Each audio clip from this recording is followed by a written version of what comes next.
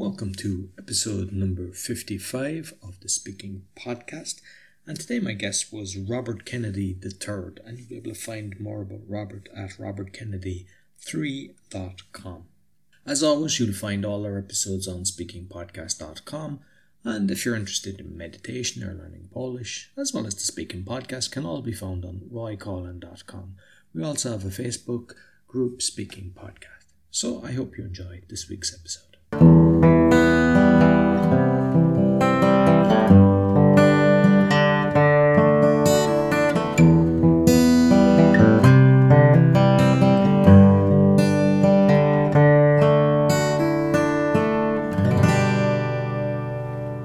So, welcome to the Speaking Podcast, and today my guest is all the way from, is it Maryland, near DC? Yes, sir. It's Mr. Robert Kennedy III. Hi, Robert. Hey, Roy. How are you doing today, man? I'm doing very well, very well. So, a normal thing that I do is I ask people to tell us who's Robert, and you might explain to the audience. Well, Robert is a complicated character, complicated fellow. I don't know. I just have a background, a windy history. I was a teacher. I was a classroom teacher for 10 years. I taught physics and biology, and moved from that into the e-learning or online course development space, and started developing courses for organizations. And from there, started to teach them how to do that. And after a little while, decided that I wanted to get involved in the public speaking space. And so joined Toastmasters, went through that process, and then ultimately became a member of the National Speakers Association here in the U.S. So my days are filled with keynotes and workshops and trainings and anything having to do with that. So that's me in a nutshell. Okay, very good. So, I mean, with me, basically, I got into the Toastmasters, I think it's probably 3.5 years ago. Prior to that, was not into public speaking, hated it. So how long was your journey in Toastmasters, and when did it begin? It began at the end of 2014. In November of 2014 was when I joined Toastmasters officially. And I had been looking into it before because, I mean, I've been married this year, 20 years I've been married. And my wife had spoken about Toastmasters maybe, several years into our marriage, 4 or 5 years in, about how there were Toastmasters clubs at her work, etc. But I kind of waved my hands at it. I was a teacher at the time, and I didn't really see the need for it. Didn't think I needed it. I led singing groups and was on stage and doing different things all the time. So I didn't really see the need for Toastmasters. Now, that doesn't mean I wasn't nervous when I got on stage, but I really didn't know what Toastmasters was. And I checked out a couple of groups and I didn't really vibe with them. So I just said, I just kind of pushed it to the side for quite some time. And then one day when I said, maybe I should take the speaking thing more seriously, because people kept asking me about it. People said, are you a speaker? Are you speaking? Are you speaking? Are you speaking? Are you a professional speaker? Are you a motivational speaker? Are you speaking? And I said, no. What do you mean? What are you talking about? And so I finally decided, let me go check out a Toastmasters group. And when I did, I said, this could be helpful to me. And went through the process, finished my Distinguished Toastmasters award in about 4 years. And so here's where we are, man. And like one thing you mentioned there is you went to a few clubs and you didn't get the vibe. And I kind of encourage that, because not every club will actually, suit you. So you should go around to a few. You don't need to join them. You can go 1 or 2 meetings. They all have their own kind of rules. But get into one that you feel right, connect with people, and then you will go a lot faster.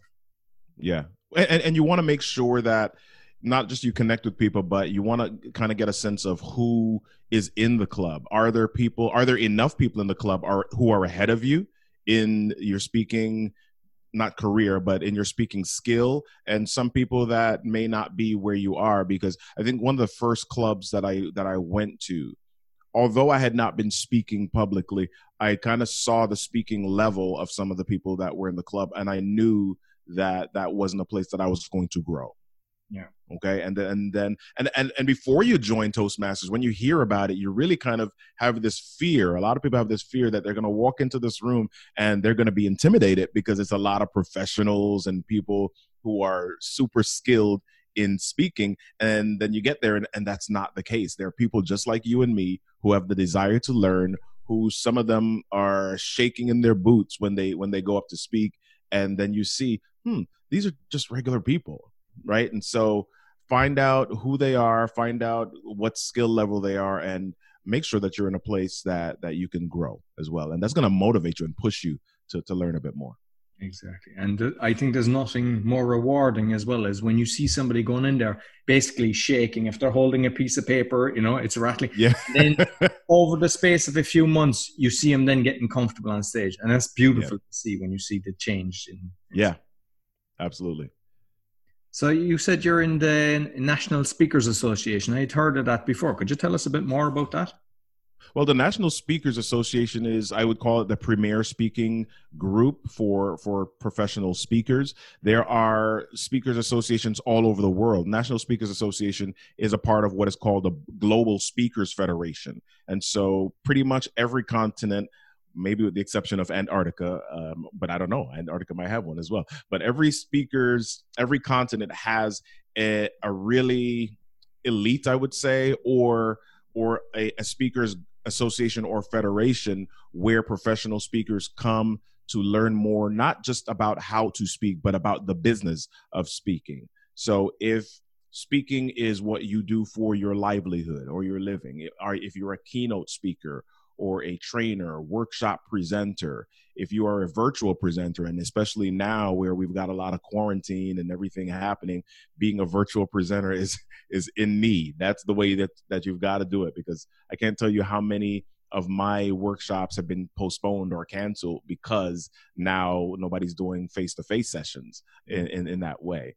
So every speakers association is a place for you to meet and rub shoulders with some of the top speakers in your industry and learn quite a bit from them, and they themselves are learning as well. So it's not a situation where you've got the Super Bowl champions and everybody else is just average.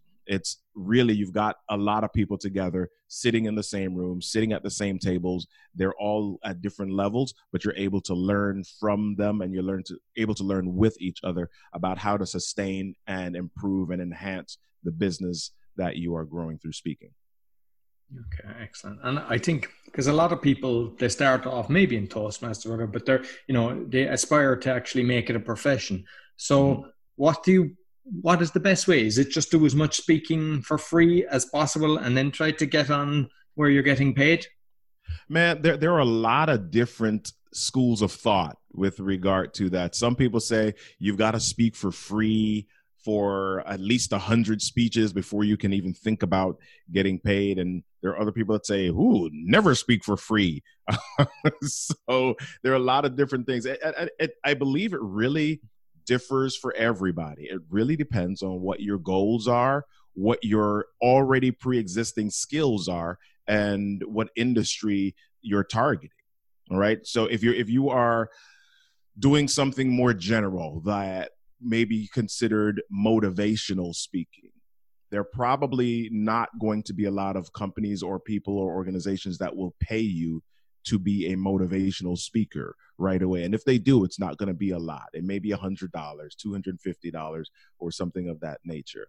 However, if you already have an area where you are an expert, if you are a content expert, let's say that you really understand the back end of social media marketing, right? Let's say that you really understand a specific medical process that you can speak to healthcare professionals about.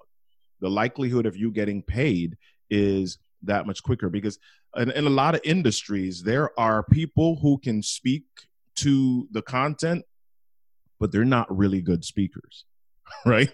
And I've been to, or I've heard from health professionals about going to events and conferences where the keynote speaker or the main speaker was so terrible. They wanted to literally take pencils and stab themselves in the eyeballs to get out of there, man, because it was just so terrible and boring.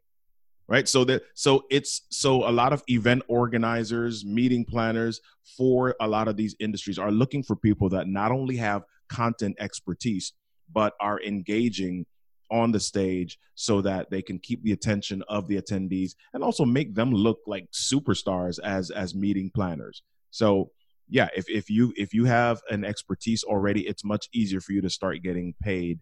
And if you're doing a more general life story or motivational, inspirational talk, then yeah, do that as much as you can and write and share your videos and create visibility online so that you can then begin to create a market or a space for yourself, and people will ultimately see you, and you can share that story on a wider stage. Excellent. And have you done keynote yourself? Yeah, I would say that's about, well, before this time, it's about 30% of my business. The other 70% is workshops, trainings, and online courses. So tell me, how do you do it that I don't want to stick pencils in my eye? Well, there are a few things. One big thing that is important is the energy with which you engage with people. So the thing that I really share with a lot of my coaching clients is you want to form a connection with people. You want to form a connection with people. You want them to feel like you understand them and you respect their reason for being there in the audience in the first place. So how can you connect with them? One of the ways that I connect with them is by the energy that I bring. I want them to know that not only am I passionate about it, but I see you in the audience, and I want to make the best use of your time. I want you to know that I'm going to help bring value to the moments that you're here. And I'm not just here to throw information at you. I'm here to help you have an experience. And so my energy really projects that and says that from the beginning. The other thing that I share with people to do is, how can you, instead of just saying to the audience, I'm here to share some information with you, how can you get them to immediately begin playing a video in their own minds? How can you get them to take the attention off of you and go back inside of themselves to connect with something? And one of the best ways to do that is by asking a question. Okay? Now, not every question is a great question. There's some questions that just simply get people to say yes or no, or it doesn't have anything to do with an experience that they had. So I suggest asking questions that really help people to go back into their memory banks and connect with an experience. You want to ask a question that starts with something like, what if you could do this? Or what if, or have you ever experienced this? So that they can kind of think about it. And this, what I'm about to share, is not a question, but it's a word that also triggers a mental response. The word imagine. Imagine what it would be like if this happened. Imagine what it would be like if one day you were outside and all of a sudden you looked up and you saw spaceships circling your neighborhood. Right? Right. So this is a picture now, a video or an image that's literally playing in their heads, and we can't help it. We can't help it. That's how our brains are programmed. When people ask questions or when we say something, our brains are programmed to respond, and we struggle to not respond to it. I want you to think about a time where you've heard a question or somebody's asked you a question. Have you ever not responded to the question mentally? Yeah, you may have ignored them physically. You may have closed your mouth and acted like they weren't there, but in your mind was answering the question.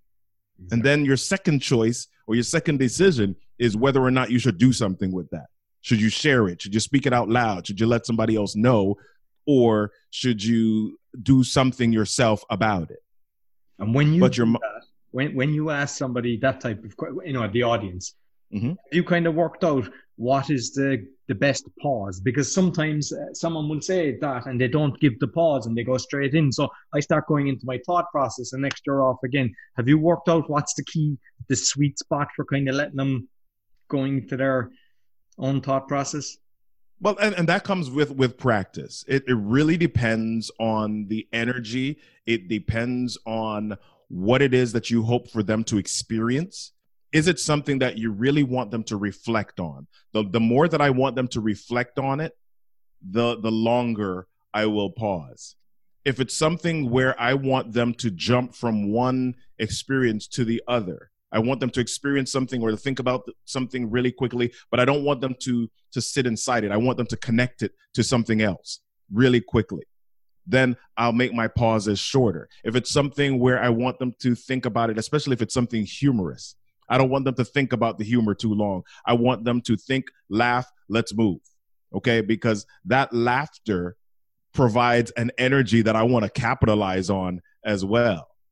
Right? And I want to keep that going, and I want to leverage that laughter. I want to leverage that energy for my next bit of content or my next anecdote or piece of my story. And do you use you? Because I personally use humor a lot in my speeches. Yeah. Do you do it yourself? Do you use much humor?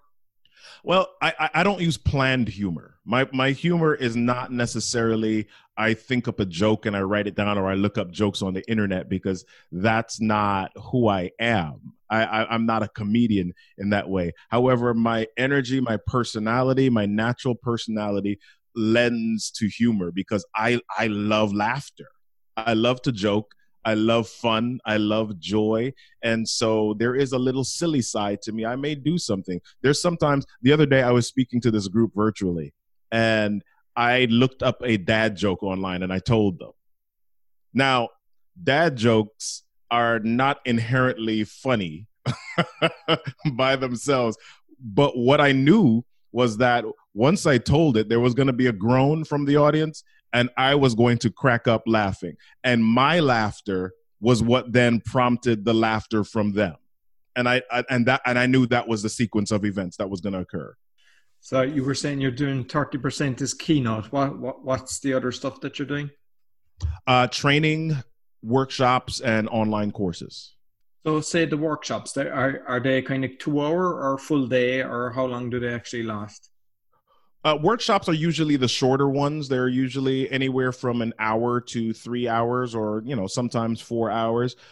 Workshops are usually there's something really quick, a specific idea that we want to do an overview on. We don't really get a chance to do a deep dive in it. It's really a chance for them to connect. I like to create and do activities that allow the workshop participants to think a bit, get connected, debrief, break apart a couple of things, but then they will just get an overview of a specific concept or idea that we're working on. For example, I have something that I called my EASE framework for public speaking. And I'll give an overview of that. I'll share with them what it is. I'll allow some of them to practice it with each other, and I'll give a few examples up at the front of the classroom. But we won't do the full on feedback, video coaching, etc. That would be something that I would do in a full day training session. Okay. And how do you schedule? Like, do you have it written down, or do you use like a kind of mind map or something for your own? If it's a 4 hour, how the structure you take them through for the day? I've got some workbooks that I've already crafted and created. I also really look at what the needs of that particular client are. I have calls with them prior to any workshops to find out who's in the audience, what are their needs, what are their challenges, what are they really struggling with right now. And then I'll customize that. I won't always create something brand new from scratch. I don't do that a whole lot anymore, but I do consider the needs of that specific audience and look at how we can incorporate them with the content that already exists, especially because the content that I already have is the reason that group came to me in the first place, because they had that need. But I want to go a little bit deeper and really ask questions or include examples or references that are relevant to that particular audience. When you're speaking, I mean, I'm not sure if you're doing like obviously in the Toastmasters, but if you have to do a speech, I mean, like keynote is a speech. So how do you prepare your speeches? What's your process? Depending on the topic, I really start with what is my big idea. What's the one thing that I want them to remember and walk away with? Because there are a lot of speakers that come and they'll give you a 12-step process, or they'll give you 15 things to remember about, and nobody's remembering 15 things, right? Statistics say if I'm in front of you for an hour and speaking, you're probably going to walk away remembering 10% of what I said. So if you're only going to remember 10%, what is the 10% that I want you to remember? And how I help with remembering that is I choose one big idea and I weave that throughout the presentation. I repeat it. I may have an acronym, or I may have an anecdote or a phrase that I have repeated in certain ways. I look to create what I call a circular presentation.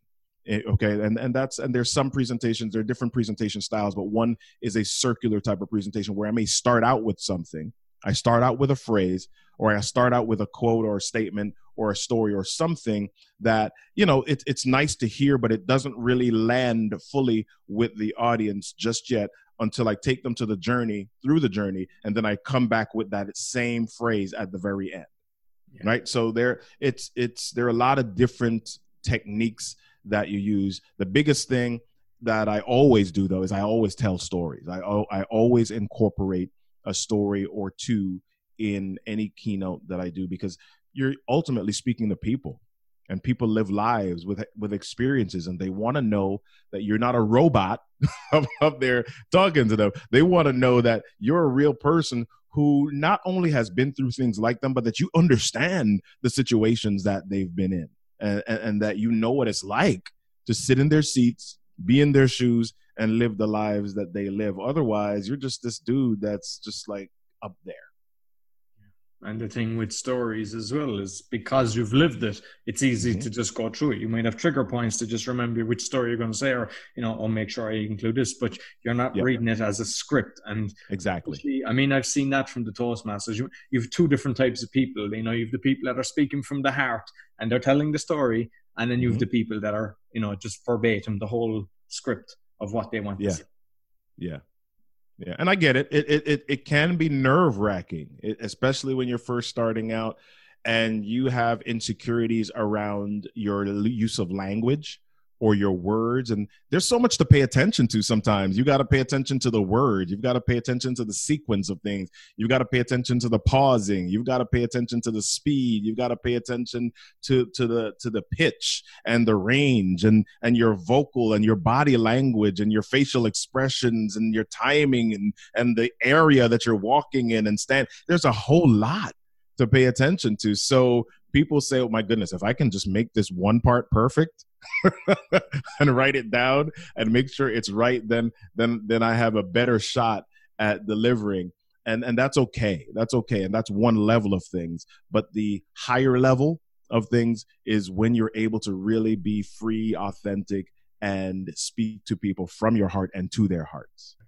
And I'm looking at your background. It's a lot more professional than mine. Is that actually a screen that you have there, or is it It is. It is. Some people think it's a wall. It's a photography backdrop. It looks like wood. Exactly. It looks very good. Like, cause it's hard to tell if it's if it's actually a screenshot or if it's. And the funny thing, it looks better on camera than it does in person. In person, I turn around and it kind of looks like somebody took a picture and just printed it on a paper. But on screen, on camera, it looks very real. So camera tricks. The movies.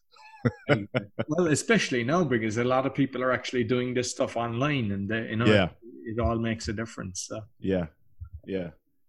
Okay, so listen, it's been fantastic. All the advice, tips, and tricks. So, how can people get in contact with you? My website is robertkennedy3.com, and I am on all social media as Robert Kennedy 3, the number 3, not the Roman numeral. Alphanumeric 3. All right. So yeah, LinkedIn, Instagram, Facebook, Twitter.